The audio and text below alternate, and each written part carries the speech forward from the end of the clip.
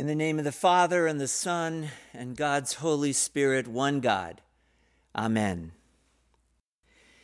We're thinking together this summer about some of Jesus' wonderful stories, and over the next few weeks, some of his parables about gardening and farming, harvesting and reaping. The kingdom of heaven is like a mustard seed, he says. Or it's like seed that was extravagantly, some would say wastefully, sown on all different kinds of soil. And in today's lesson, the kingdom is like a man who sowed good seed only to determine that there are weeds growing among the wheat. And what will we do with the weeds? One thing is certain about Matthew. He warms up very quickly to any story about judgment. Of all the gospel writers, he's the one who is most eloquent about the end of the world, the only one who includes mention of a furnace of fire where there will be weeping and gnashing of teeth.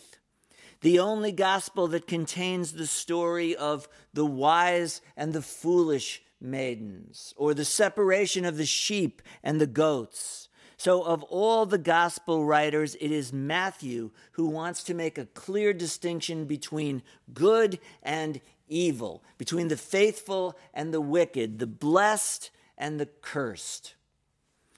It's something that he had in common with many of those early Christians, to whom, of course, these parables were addressed. Did you notice in Mike's readings today that there is one version of the parables that is delivered to the crowds and an annotated version that is delivered to the disciples? Again, Matthew's intention to separate the insiders from the outsiders, those who have ears to hear and those who are deaf. To the insiders, the message is clear. Never mind that there seem to be a lot of weeds in the world right now. Hang in there. Be patient. When the last days come, the wheat will be vindicated, while the weeds will go up in smoke. Vengeance is mine, saith the Lord. Which may have been a comforting message at that time to a church that was being persecuted by the outsiders. But I wonder if in today's world it doesn't have the opposite effect. Not that there aren't plenty of people in our world and in the church who think that they have a corner on the truth, who is in and who is out, who will be saved and who will not. I mean, the truth is, most of us still like our movies with the good guys and the bad guys clearly delineated, preferably wearing white hats and black hats. In our sports, we worship the home team, even if they were known as the bad boys. And we vilify the away team, though we know at some level that they are also somebody's home team. In our politics, we refer to those who don't agree with us as losers, or even worse, as enemies of the state. In our foreign policy, we want to delineate who are our allies and who are the evil empires, though in our better moments, we know that some of the most brutal dictators have been those that we supported along the way. Matthew may have been clear that there are only two kinds of people, the wheat and the weeds, but it is a clarity that escapes many of us who have encountered some of both kinds, not only in the world, but in the church, in our families, and if we're honest, in our own hearts. Because for all that Jesus, especially in Matthew's gospel, for all that he talks about the separation of the wheat and the tares, the sheep and the goats, he was even clearer about those who thought that they were better in God's eyes than others. The story, for example, about the Pharisee and the tax collector. You remember the Pharisee who prays, "I thank you, Lord, that I am not like him." The tax collector, on the other hand, whose prayer is, "Have mercy on me, O God, a sinner." Or the famous story of the prodigal son, who you remember has an elder brother, the good son, who stayed behind and minded the farm, but who it turns out is as separated from his father as his younger sibling. And at the end of the story, the only one we are not sure whether he will ever come into the party. All have sinned and fallen short of the glory of God, says the Apostle Paul, which is why when we are under normal circumstances, there is always a prayer of confession, an individual part and a corporate part, because we recognize that all means us. In our better moments, we recognize that even some of the best things that we do in life, truth be told, we do with mixed motives. So I regularly tell those who are about to get married that we marry, all of us, for both healthy and neurotic reasons. In the same way, we go into the ministry, not only because we feel called by God, but also some of us because we grew up in dysfunctional families where we were deluded into thinking that we should somehow save the world. Most of our fields are full of mixed plantings. Sometimes I think that if I examined my own garden a little more closely, it would reveal not wheat and weeds, but rather some hybrid that has come up over the decades. So this whole business about gathering and burning the weeds tends to make me a little nervous. And the burning question, pun intended, is, of course, which am I, wheat or weed, blessed or cursed? Now, the lovely thing, and also the frustrating thing about parables, is that they rarely answer such questions, at least not directly. However much we want them to behave like Morse code, they tend to behave more like dreams or like poems, delivering their message in images that talk more to our hearts than to our heads. Parables are mysterious, and their mystery has everything to do with their longevity, because every time we come back to them, we hear something different. So they speak to us across the centuries and across the miles. But according to Matthew, Jesus doesn't leave today's parable alone. According to Matthew, he takes the disciples aside and he gives them the key. He is the sower. The field is the world. The weeds belong to the devil, and the wheat to the kingdom of God. Everything in the story compares one-on-one with something in the world. And like an accountant's math equation, nothing is left over. And when you hear it laid out like that, you wonder, well, why didn't he just say it that way in the first place, right? Well, some would say that's the way Jesus avoided being arrested and thrown into prison.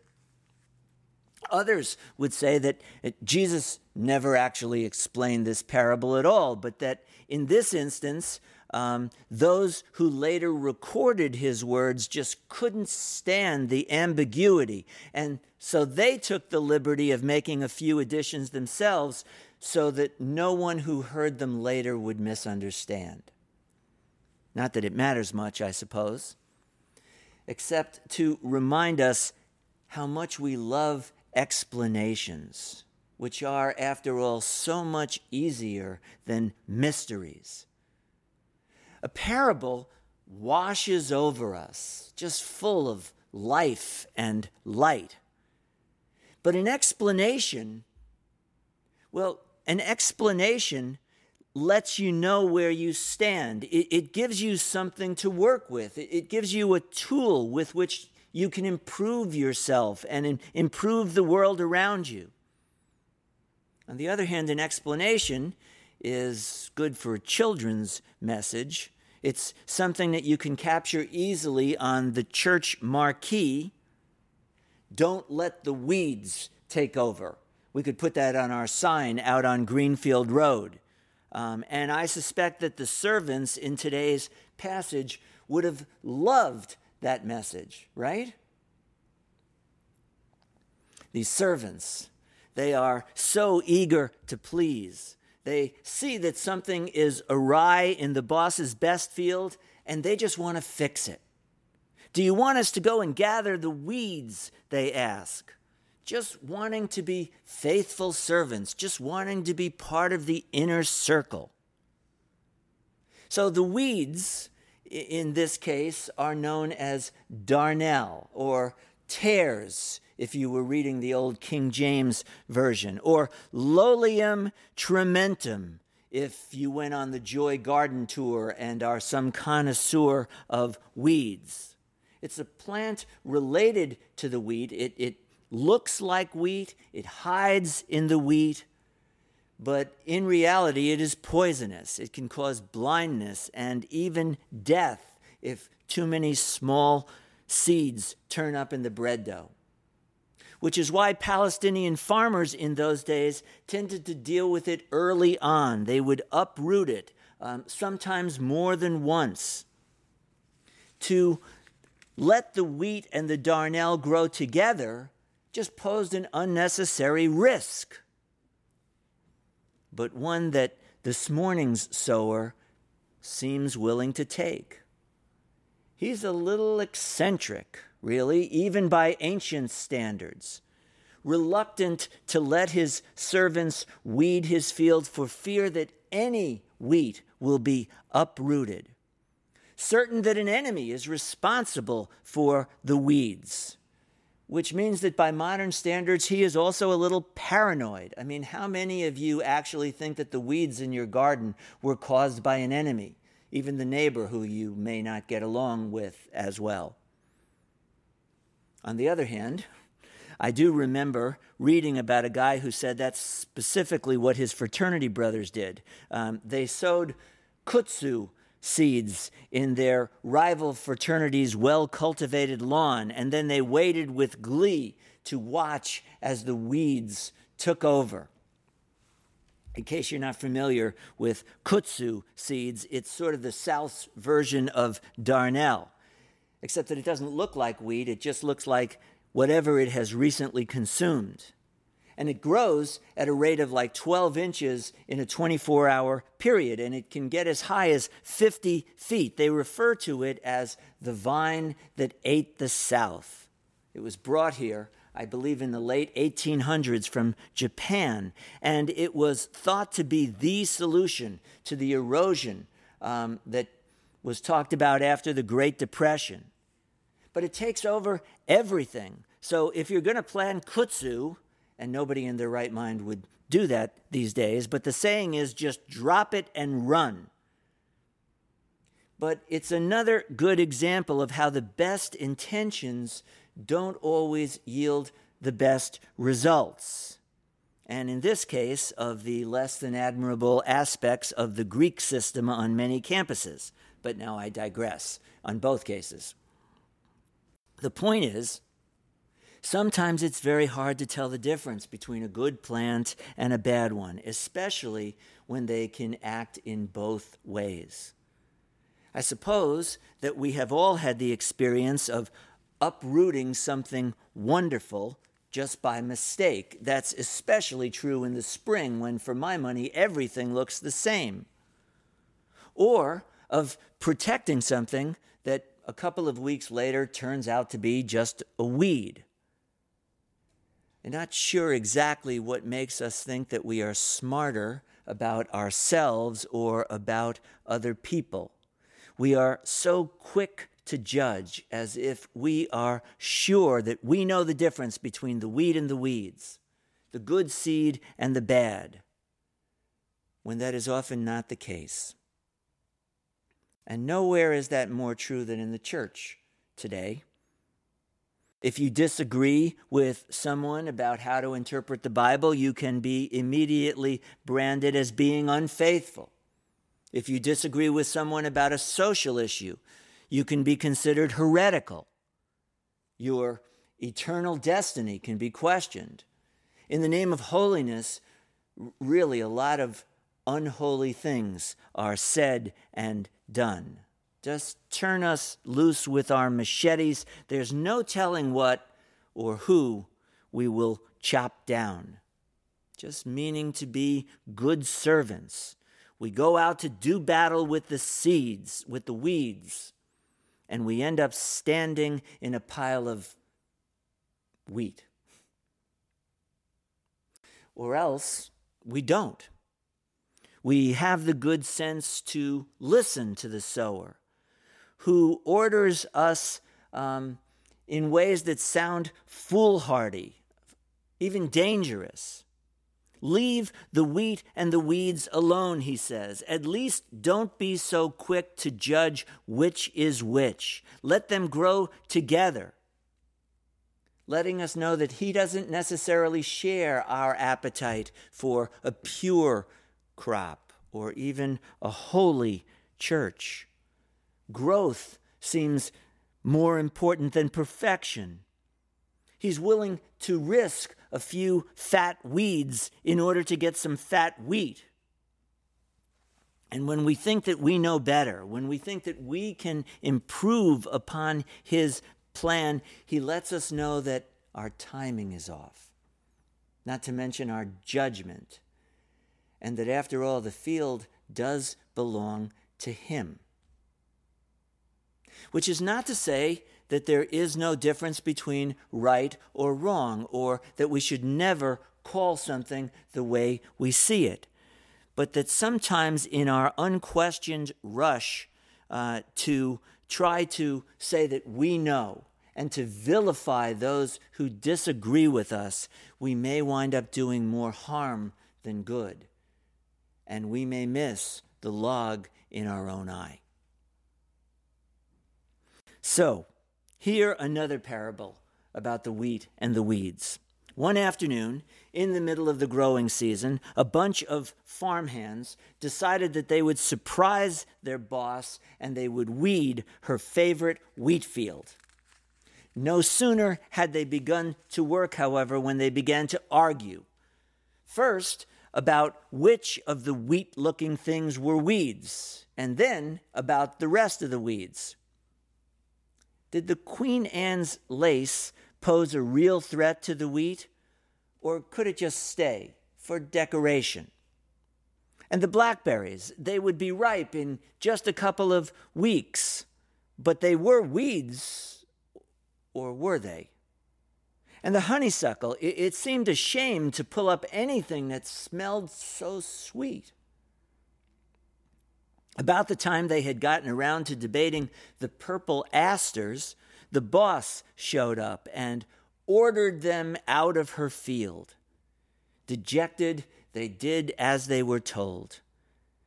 Back at the barn, she took their machetes away, their tools and their tongues. She poured them some lemonade and then made them to sit down so that they could watch the way the light moved across the field. At first, of course, all they could see was the weeds and what a messy field it was and what a discredit to their profession. But as the summer wore on, they marveled at the profusion of growth, tall wheat surrounded by tall goldenrod and ragweed and black-eyed Susans. The tares and the poison ivy all flourished alongside the roses and the milkweed, and it was a mess. But it was a glorious mess. And when it had all blossomed and ripened and gone to seed, finally the reapers came. Carefully, expertly, they gathered the wheat And then they made the rest into bricks for the oven, where the bread would be baked. And the fire that the weeds made was excellent. And the flour that the wheat made was excellent. And when the harvest was over, the owner called them all together, the farm hands and the reapers, and even some of the neighbors who they had thought were enemies, and they broke bread together. And they all agreed it was like no other bread they had ever tasted, and it was good. It was very good. Those who have ears to hear, let them hear. Amen.